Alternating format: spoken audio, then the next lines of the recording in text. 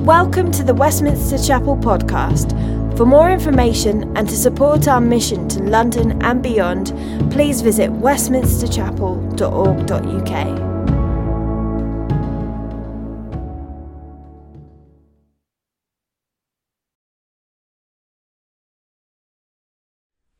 Let me add my welcome to you this morning. Thank you so much for joining us online. My name is Howard. It's my privilege to lead a super church here at Westminster Chapel online. We are living, of course, in some really challenging times, and they're times in which we've been given all kinds of advice, especially about how to stay safe from the coronavirus. And most of that has been really good, and there's been some really kind of also very bad stuff out there. The worst I've heard is people trying to make a kind of financial gain in this time through selling silver, liquid silver, which they say if we drink that, it will kill the coronavirus. Sure, and maybe kill us as well in the process. I wonder, as we start this message, what are some of the worst or just silly, bad advice that you have received? For my wife and I, it was a time when she was given a piece of advice to help conceive children. She was told, put some books at the end of your bed to lift your bed up, because that'll give you more chance of conceiving. It's like, oh, awkward. Or someone once said to me, I hope it was in jest, I think it was, that I should brand myself as the naked pastor. And then I would get a following. I'm like, oh, do I really want a following? Do I really want a following for that? Just being mocked and humiliated online? That is definitely not playing to my strengths. And playing to our strengths, do you like the segue there? Playing to our strengths is the important, essential piece of advice I would believe God would have for us today. Jesus, God, has designed his church for difficult times like this. We're not an immovable, rigid, physical structure, building. No, we are a living organism, the church. At Westminster Chapel, we're more than 50 different nationalities, people of every age and every income, background, all coming together. We are diverse living stones coming together around one central stone who gives us strength and life. His name, of course, is Jesus Christ. And I believe this unity in diversity makes us possibly the most powerful entity in existence in the human level of society. And God is right now seeking for us to help us leverage the full strength of this power by getting us all to play to our strengths. We all, especially right now, I think, want to play our part, want to know what we're here for, want to do our bit, want to live lives that are significant and make a difference. Well, how do we do that? Well, I've got 3 questions I want us to get to and look at today with you. I'm going to go straight into the context first, but I'd like you to have these questions in mind as we move forward. The first of those questions is, what has God called you to do? What is God calling you to do now and with the rest of your life? The second question is, where is God challenging you to grow? And the third question is, who is inspiring you to get there? First, some context. The book of Acts was written by Luke in the 1st century. He was a medical doctor and investigative historian. And we join in chapter 6, where the church is at a moment of crisis, a significant crisis. Sure, it was one that was very different from our own, but it was a crisis nonetheless, and one I think we have a lot to learn from.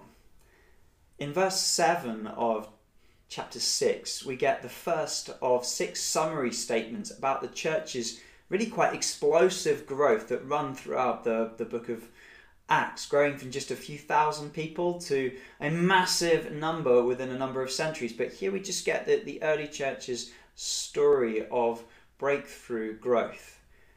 The church's response here to a grave crisis resulted in great growth. And that is what I'm believing for Westminster Chapel right now. Amen? This is not a time for the church to retreat, but to advance, to move forward for the glory of God. And the way I believe that we do that, we find advance, is to mobilize and support everybody to play their part, to play to their strengths. I love the part of this verse as well in verse 7 where it says, even a large number of the priests believed. They came to faith. That's pretty amazing. The priests would have been surely the most resistant, those most steeped in the Jewish religious system, the most opposed to Jesus, yet even they repented and trusted in him only for their salvation. Wow, these are moments in Scripture where we should be like, whoa, hallelujah, that's amazing. Think of the priests of secularism and atheism today coming to faith in Jesus. This is a great encouragement to us about the power of the Word of God, that no group is beyond its reach. The gospel, the good news about Jesus, is the power of God for everyone to come to faith and salvation. I tell you, no one is beyond God's reach. This is true in my own family. A case in point would be my dad. Growing up as a teenager, he banned all talk of God in the home. So when I crossed the line of faith in the year 2000 and became a Christian, things got a little bit tense between us. And it was only a few weeks after that moment of conversion that my dad and I, we were in a restaurant together and we were talking, and he said, son, it's all right for you, this Christianity thing, but it's not good for me. In that moment, I was emboldened by God, given wisdom of what to say. And I just said to him, but Dad, if it's not good for you, then how could it be good for me? Surely you'd want to find out if it's good or not, and find out a little bit more about it. And about 2 years later, after much prayer and support from many others, my father, actually my whole family, attended an Alpha course to explore the Christian faith, the meaning of life, the big questions of life at Holy Trinity Brompton. And through that course, they all came to faith. My dad is reported to have cried tears of repentance and joy of finding forgiveness for his sins. He gave his life to Christ, and that burden, that heavy burden of guilt, was lifted from him. And people just saw a remarkable transformation. Even his work colleagues, those who were managing him, reported a major change in his life. I want to encourage you, no one is beyond God's reach. It's true in that way, and it's true in another way, that no one is excluded, if you like, from God's ability to save them, because salvation is not dependent on a person's ability, their cleverness, their intellect, and none of that. It's not about that you need to wear certain clothes, you need to eat certain foods. It's not you climbing up a ladder to try and reach God, because we can't. We are not good enough for that. We're corrupted, our wrongdoing, all of that sort of, it's just we could never climb that ladder. And so God comes all the way down in Jesus to live a perfect, righteous life, to die in our place on a cross, to be brought back to life, to show that he has conquered sin and death. He does it all for us, and all we have to do is be humble enough to admit our sin, our need, our desperate need of him to save us. If we trust him only for our salvation, he will give us everything that we truly need.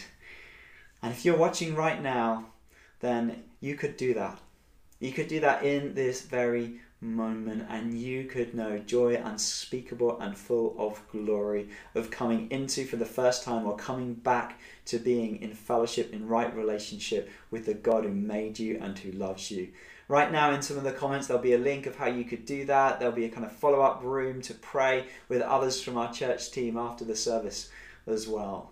I believe God right now is working across the world through this coronavirus crisis. He is knocking on the doors of thousands and thousands of people's hearts. And our job, my job as a church leader, our job as followers of Jesus, is to help people open the door and welcome him in. And then we need to be there to encourage and support and love them as when they do, and on the journey of coming to faith in Christ. God right now is preparing churches, and he's preparing Westminster Chapel for significant breakthrough.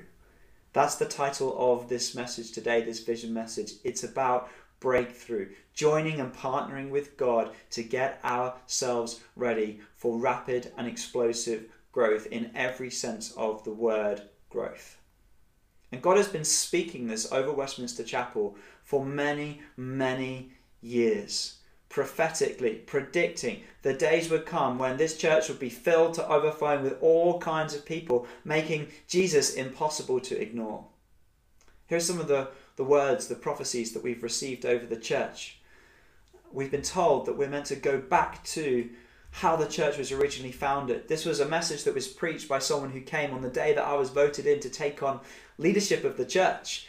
He knew nothing about that vote that was happening that day amongst the church family after his message, but he said in his preach that he felt we were called to go back to the ministry of Reverend Samuel Martin, who founded the church with 20 people who cared for the poor, and over 20 years grew to a church of over 1,000. It grew so big they had to knock down the original building to make room for the people who were coming in. And they had a phenomenal ministry and heart for the poor. And there were significant people struggling all around them. Charles Dickens called the area not far from the chapel, just a short minute's walk away, of Old Pye Street and other St Matthew's churchyard area, all over there. He called it the Devil's Acre because of the crime, the squalor, the poverty, the disease. It was a horrible place. We think it's where the word slum was first coined about this area, and the church at Westminster Chapel went in to reach and to love and to care for people in that area. Many came to faith and had their lives transformed for the better by Jesus. We've also been called to build bridges into the locality across London, like the bridges of London, into different reach, all kinds of different people groups. Westminster Chapel is to be a kind of centre for mission and outreach, to connect with different groups. We've been stirred that we will see at Westminster Chapel the miracle that happens in nature of when a deer gives birth to its young, that they're able to stand very quickly, very strong. And that we will see many, many, many, many new births, people coming to faith and growing to be phenomenally strong disciples of Jesus. We've had several words recently as well, and over a long period of time, about Westminster Chapel being a centre and place of revival. That God is moving in power at this time by His Spirit to pour out His presence on the church. Only a few weeks before the coronavirus hit the United Kingdom, I was given a word from someone, and they weren't quite sure that their English wasn't sort of spot on, so they put the words in their own language on their phone for Google to translate, and it said this: revival in your church this year. Do you believe that? This person said to me. I said, I want to believe, but forgive my unbelief in that moment. But I just believe that God is challenging us to have faith at this time, to see what He wants to do amongst us for His glory. So how do we get ready? Well, I believe Acts chapter 6 helps us to answer that. The apostles, the main leaders of the church, needed to focus on doing what they were called to do, to play to their God-given strengths and abilities, which was to preach and to pray. See, the church was in a season of change. Something was changing, and they needed to adapt, to not carry on some old ways, but to move into some new ways of operating to see growth and breakthrough come. It's important to do that. Yeah? If we don't keep up with the changes, sometimes we're out of step, we're like out of fashion. And this wasn't that kind of change. It's like some small thing. You just keep up with the fashion. Today it's a bit like me. It took me years to keep up with the fashion, to wear skinny jeans. I thought they were too effeminate for men to wear. Now I wear them all the time. I actually even like them. But I understand that they're becoming more and more out of fashion. I'm totally behind. At least it means that we're going to be able to wear more comfortable clothes soon. But that's like one kind of small but insignificant way of not adapting to change. Here it was far more significant. If the church didn't adapt to change, the apostles were going to burn out. And that would mean like you're trying to pour new wine into old rigid structures that are immovable, new wine into old wineskins, and these apostles, like those wineskins, are going to just explode, and you've got splattered, yucky apostle all over the place. Now, they needed to adapt and understand the changing seasons that they were in, just as we need to understand that the church is in a season of change in going online, season of change in responding to this global impact of the coronavirus. So it's in times that change like this as well that people sometimes get overlooked, I think unintentionally, and we need to be careful and watch out for that. That's what happened in this church, this early church. The Jews who are more the Greek cultured Jews, that kind of often sometimes called the Hellenist Jews, who'd moved into the area, diaspora Jews who'd come back into Jerusalem, often it seems to retire, they were upset that their widows were being overlooked, not cared for. There was an unfairness, and the Hebrew, the kind of, if you like, the kind of superior Jews who thought they were superior, they were the ones who get their widows are getting more food. And this was a big thing. 1/3 of women in Rome, it was said, were widows. And widows were very vulnerable because there was no welfare state to look after them. You needed the church more than ever to provide, and they weren't doing that. There was a sort of cultural war, almost division going on in the church. These Hebraic Jews who thought they were kind of pure, they hadn't kind of been assimilated in any way by Greek culture, looking down on others and not treating each other fairly. So how do the apostles respond? Do they get defensive? They're also Hebrew Jews, Hebraic Jews, and it's their responsibility. Do they get defensive? No, they don't do that. They're great leaders.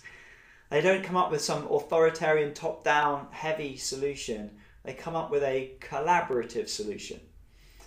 They say, here's the plan, here's some criteria, go choose some people and we'll validate them and we'll find a way through this together. And that's what happens. 7 Hellenistic, Greek, cultured Jews are appointed, which is great because that balances out the 12 Hebraic Jews. And it results in everybody being able to play to their strengths, those who are appointed, but also those who they're serving, and the church grows rapidly. Now, please don't misunderstand here to think that there's sort of like, there's the jobs for the top people, the elites, and these are for the lesser jobs. No way. All forms of service are equally important to God. This is just about people doing what they are meant to do, what they're called and gifted to do. Nothing's more important than others. And even the very language in the original Greek in this passage shows that. So the word for ministry of the word, for example, that word ministry is the same word that's used for service or ministry at the table. And the table was a prominent place, it's a significant place. We've lost our sense of the centrality and importance of the table in our society today, but then it was important. These people who we think are sort of the prototype for deacons, although they're not called that, their behaviour, their actions, their serving is called deaconing, if you like, but not the office as yet. It's maybe just the warm-up to that.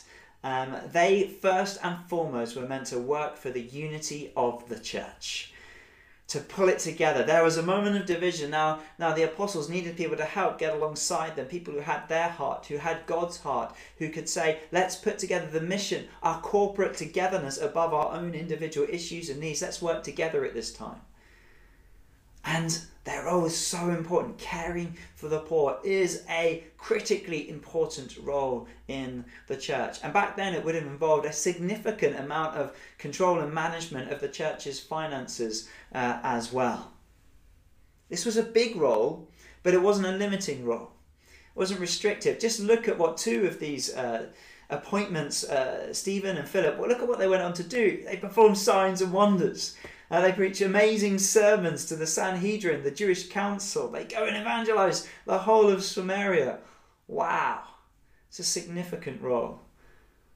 Right now at Westminster Chapel, if we are to break through, we need more and more people, men and women, to break out into this form of service. We need to appoint deacons and deaconesses, and that is exactly what I hope that we will do by the end of this year. And I believe in doing that we will see great growth, great expansion.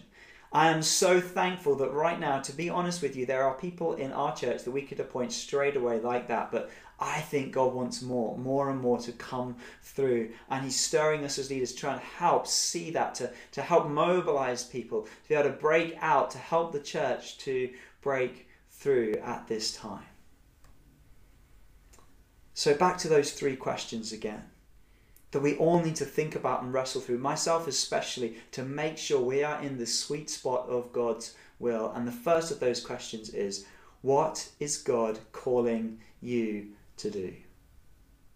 To break through, we need to help each other break out. My predecessor at Westminster Chapel, Greg Haslam, brilliant man, had 5 really good questions to ask yourself and to discuss these with others to help us discern that. What is God calling you to do now and in the future? Well, he would say, ask yourself, what do you feel prompted to do? What has God been saying and stirring in the scriptures and prophetically? What's the inner urge that you have to do it exactly? And then he would ask, so what do you feel prompted to do? And then he'd say, what do you find pleasure in doing? What do you find pleasure in doing? I think of Eric Liddell in the film The Chariots of Fire, when he says, when I run, I feel God's pleasure. That's a great line. What do you feel God's pleasure in doing? So what are you prompted to do? Where do you sense God's pleasure? And where do you feel and enjoy his power, his enabling, his strengthening? And what areas of that is in your life? The 4th question is, where do people praise you? Where do they recognize an anointing, a gifting? And then finally, question number 5 is, where do you feel God's promotion? Where does he open doors of opportunity for you to serve or do these things, even in a small way? And as you're thinking through these things, I'd love you to have another 5 points to bear in mind. The first of those points would be that whatever you're called to do should really fit within the church's vision and mission. It's not just to go off and do your own thing. The 7 didn't do that. They worked under the authority of leaders together with the church. They found their fit that way. What will that be for you? Secondly, we would say whatever you do, you feel called to do, should be evaluated really by other people. So I might think I sing great in the shower, and therefore I should go on and lead worship. Thankfully, there are people I know in the church who would say, Howard, your singing stinks. And they know me well enough to be able to say that, and it would save me from great embarrassment. It's really important that you evaluate this with others.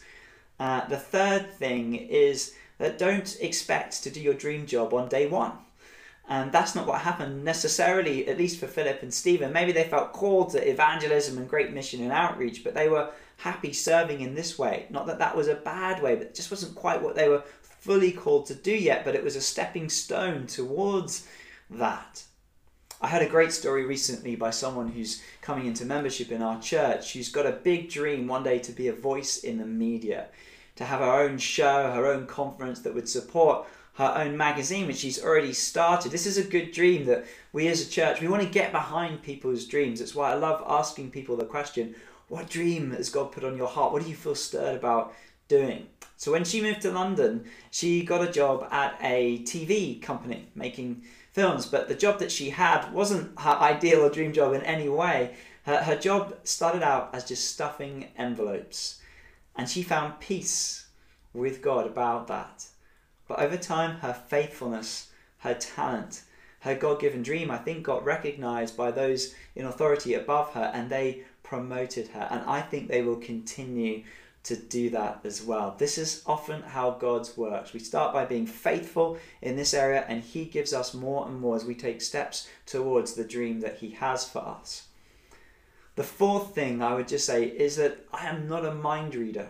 Neither are the other elders or leaders in the church. I wish we were, but that means we need your help to tell us what God has put on your heart. And I hope we'll find ways to do that, either surveys, online forms, things you could fill in, just more conversations to talk about it so that we could hear, what is God calling you to do? How could it fit with the mission vision, the call on Westminster Chapel? So please talk to us about it. Talk to your life group leaders about it.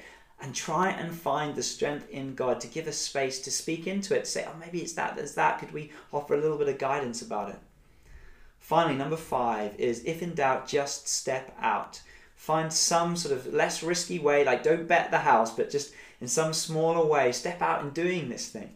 Maybe do it in a life group, do it in a smaller setting together, and get feedback, get others to evaluate it. What have you got to lose? God often guides a sailing ship, not one that is stuck in harbour. the worst thing that can happen is it all goes disastrously wrong and you find out that that's maybe not what you're called to do, but that's helping you find out what your strengths really are, and you've got them. So that's the first question. What are you called to do? The second main question is, where is God challenging you to grow? There were 3 qualities that the apostles prioritized. The first of those was they were to choose from among them. It's a sense of reputation amongst the community, which is all about character. And this fits well with the 1 Timothy chapter 3 qualifications for deacons, that they're worthy of respect, they're sincere, that they're not given to dishonest gain and things like that. And I suppose the challenge for us here is, are we more focused on growing in godliness or giftedness? Is it more for us about the charisma or about character?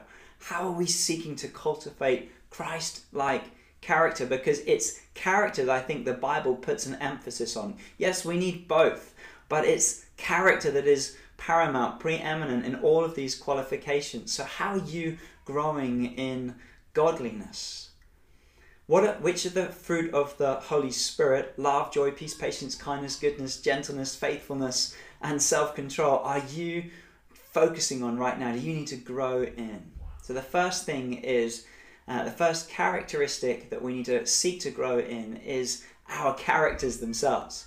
The second thing is full of the Holy Spirit.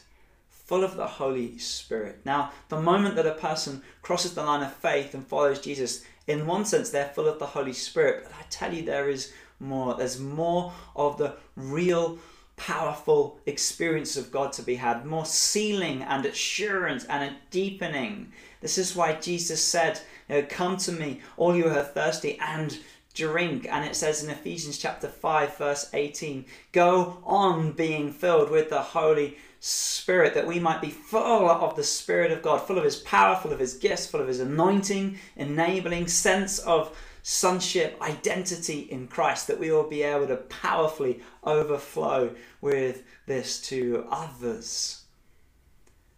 Jesus says that God wants to pour out his Spirit. He puts it like this in his teaching on prayer. He compares God to even the best earthly father, and he says God supersedes, goes way, way beyond even the best earthly father. And he says, how much more will your Father in heaven give what? The Holy Spirit to those who do what?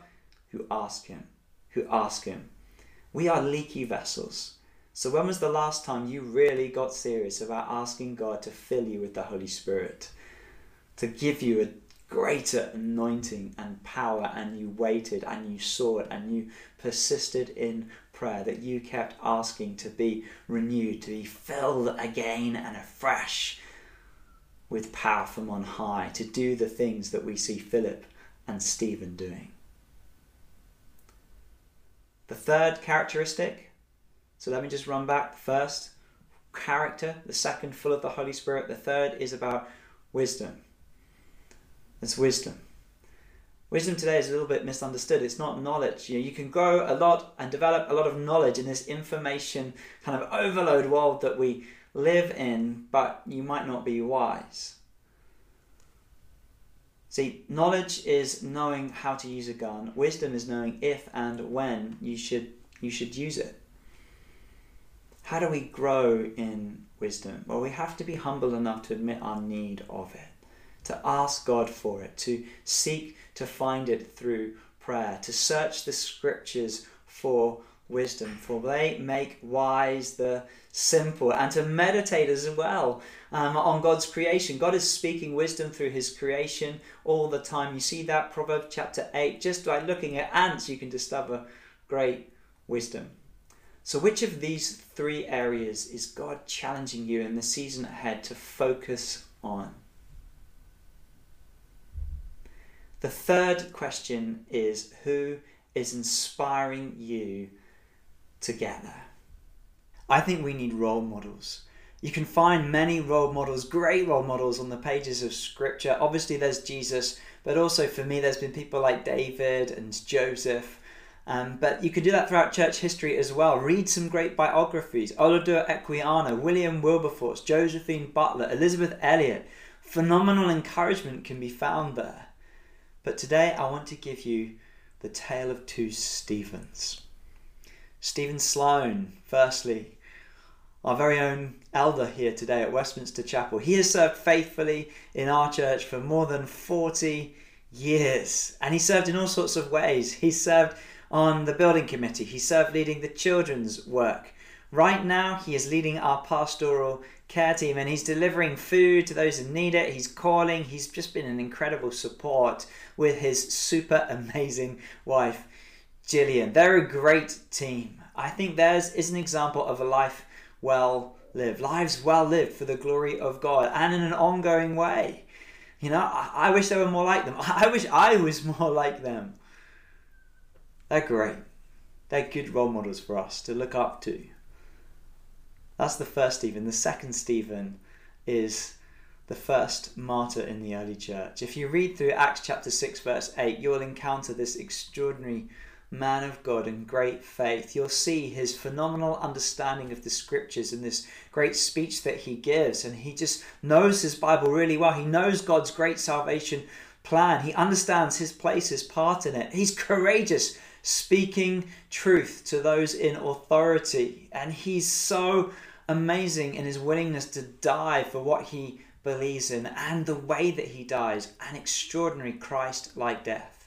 They are stoning him to death. He's suffering and he's in pain. And what does he pray? He prays, Lord, do not hold this sin against them. His hero is Jesus Christ. And you see it come through so clearly here as his death follows in the footsteps of Jesus. Jesus, brutally crucified on the cross, he willingly allows himself to go there to that place, nails through hands and feet, in absolute agony, suffering for our sin. And we all have put him there because we have all sinned and fallen short of the glory of God. But what does Jesus say? He says, Father, forgive them, for they do not know what they are doing. Wow. Stephen, in this time of great difficulty and challenge, he's looking up to heaven. He's seeing a vision of Jesus. You can read about it in Acts chapter 7 verse 56. He sees the risen, the righteous, the redeeming Jesus. He sees the risen Jesus who's defeated death, who's alive. He sees the righteous Jesus, the one who accredits to us by faith and to Stephen, to all believers, his righteousness. We're not in debt anymore. We're way in credit. It's phenomenal. And Jesus, the righteous one, stands in our defense. He speaks to the Father. You can't punish them again. I died for them. You must do what is just, what is righteous. And he sees Jesus, the redeeming one, the one who's going to make all things new. Jesus is going to take the worst thing that ever happened in the history of the world, the crucifixion, and make it the greatest thing that could ever be imagined in our world, salvation for millions. Stephen's hero is Jesus. He's not searching for the hero inside himself. If I do that, I just find a terrified little boy. Stephen is seeking the one outside himself, the great hero, Jesus Christ. And in seeing Jesus, he savours Jesus, and he finds strength to serve Jesus and ultimately to lay down his life for Jesus, to give his life in the greatest cause that any human being can, to serve our Creator, to serve the glory of God.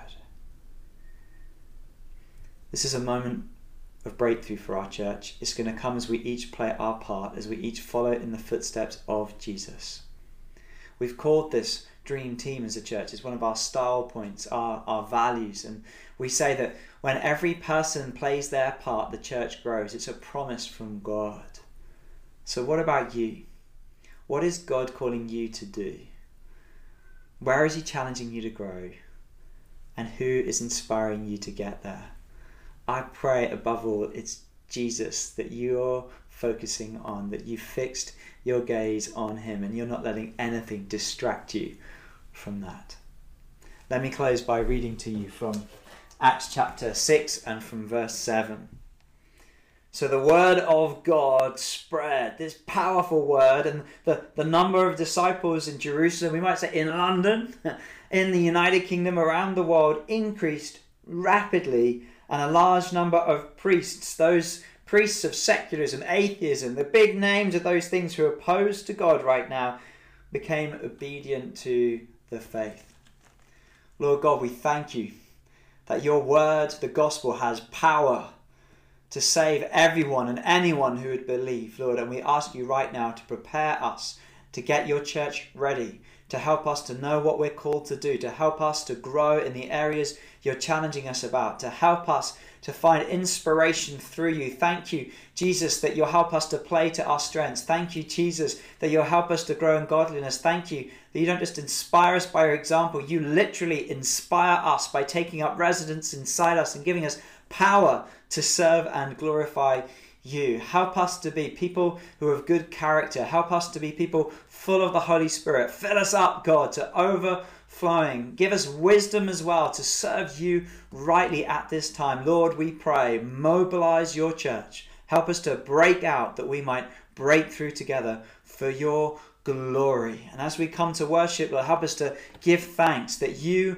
died for us. You are the risen, righteous, redeeming, great Saviour, and you deserve all the glory and all the praise forever and ever.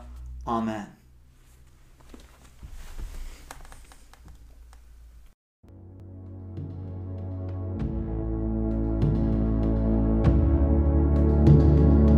Thanks for listening to sermon audio from Westminster Chapel. If you'd like to partner with us in making disciples and sharing the gospel, please consider making a one-off or regular donation. Visit westminsterchapel.org.uk/giving to find out how.